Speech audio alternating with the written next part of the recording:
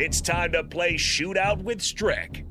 Call now, 464-5685, to take your shot against Eric Strickland. Shootout with Strick. Brought to you by Buffalo Wings and Rings. Time to play the game!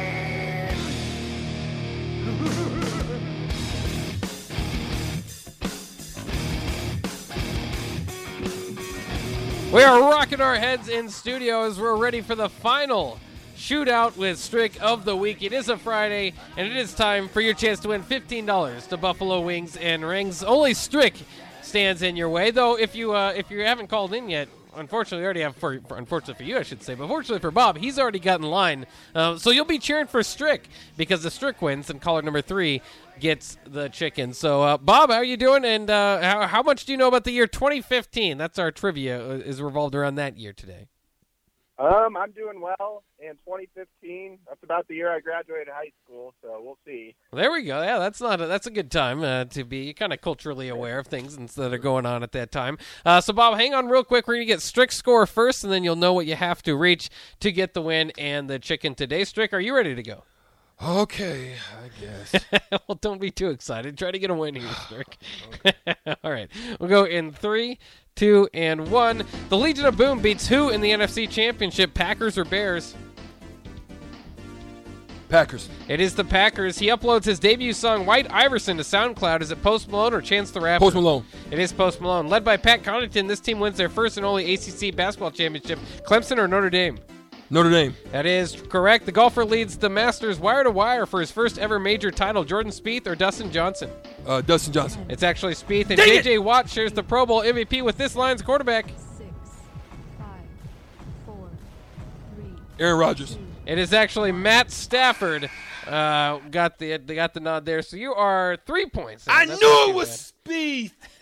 Go with your first mind, Strick. Yeah, you were on a roll. You got your first 3. I thought you might go for all points there, but you give a chance. You left it open for Bob for an opportunity here. Bob, are you ready to go? You need 3 points to tie, 4 for the win. Yep, I'm ready. All right, we'll go in 3, 2, and 1. This Warrior guard scores the most points in a quarter at 37. Klay Thompson or Steph Curry? Klay Thompson. That's correct. He wins the Brit Award for Best Single Title, Uptown Funk. Chris Brown or Bruno Mars? Bruno Mars. That's correct. This horse becomes the first Triple Crown winner since 1978. American Pharoah or Camelot? American. That is correct. Netflix announces Olsen twins will not appear on the TV show's revival. Saved by the Bell or Full House? 8. Full House. That is correct. This team runs a questionable passing play to lose the Super Bowl to the Patriots. Who is it? 3, 2. Seahawks. It is the Seahawks. You Oh, got it before the my buzzer, and you God. got all the points there. You didn't even need that, but Didn't need you it. just you're just scoring late, even though the clock's running now. But in any case, perfect game from you, Bob. So congratulations, you get the win, and you get your much deserved shout outs here. Boom shakalaka! Give me a hell yeah! I said give me a hell yeah! Oh, yeah. There you go, Bob. You get the opportunity if you want to talk trash to Strick if you want to. You did double up his points, or you can take the high road. I'll take the high road. All Thank right. you guys.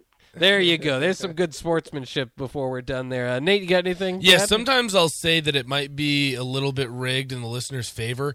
That was just impressive. That Those was were impressive. some tough questions. That was That impressive. was.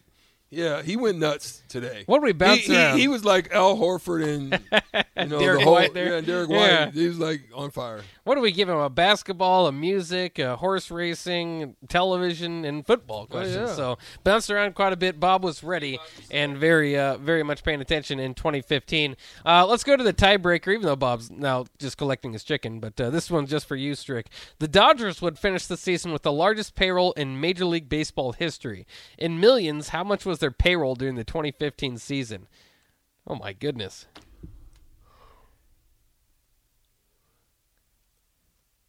$328 million. Pretty darn close to it. $298 million worth of payroll for the Dodgers. And, of course, they would later win the World Series with a big payroll. But they've been carrying that for quite some time now.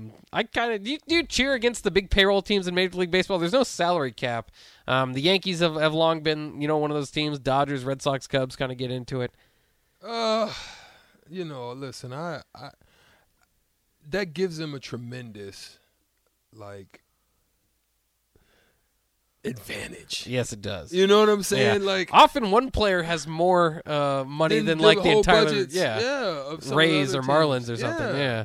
It's crazy, and normally you would see those other teams do a good job in their development, but then what they're doing now is they're selling off. Sell the farm. They're good. Yeah. They're farm guys. I mean, it's like everybody's poaching them, right? Yeah. And so it's like they don't really develop their guys either. So it's a crazy dynamic right now. You know? Yeah, it's kind of crazy because those teams don't have as much success as you would think on a year in, year out basis. Sometimes like the lower payroll teams win, but they are always there. You know what I mean? Like even the Red Sox and Cubs are struggling now, so you know it's not foolproof or anything.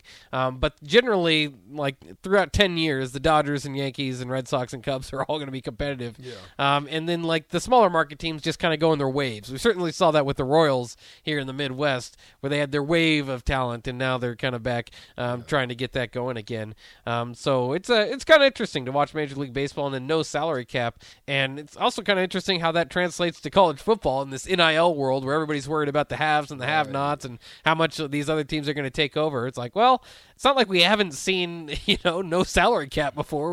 We have an experiment. We have something to go off of to kind of know how it goes. So maybe that's something that can play into it. I know people aren't as comfortable with that going to the college level, but NIL's here, and it's there and I don't know if it's going. It may get monitored a little bit, but I don't know if it's going anywhere, to be honest. Yeah, I want to talk about it too. We're going to bring in. It's time for the block party, so we're going to bring in the guys from Sunday Rewind, Tom Stevens and Mike Melby. We'll have plenty to talk about, but I do want to talk about open up with some of that NIL stuff because the other day, Ryan Day, of course, the head coach at Ohio State, was talking about how he's estimating about $13 million to keep his roster together. And he even had a guess for, like, position players and which position's going to get, how much money. So I'll let you guys know what that is. Also, I thought they kind of had Ryan Day also had a speed limit. He was talking about speed limits as comparing to the NIL and trying not to get in trouble with your speed limits. So I kind of want to know where you guys land on that as well. So we'll get to that next year. It's time for the block party next on The Block on a Friday on 93.7 The Ticket.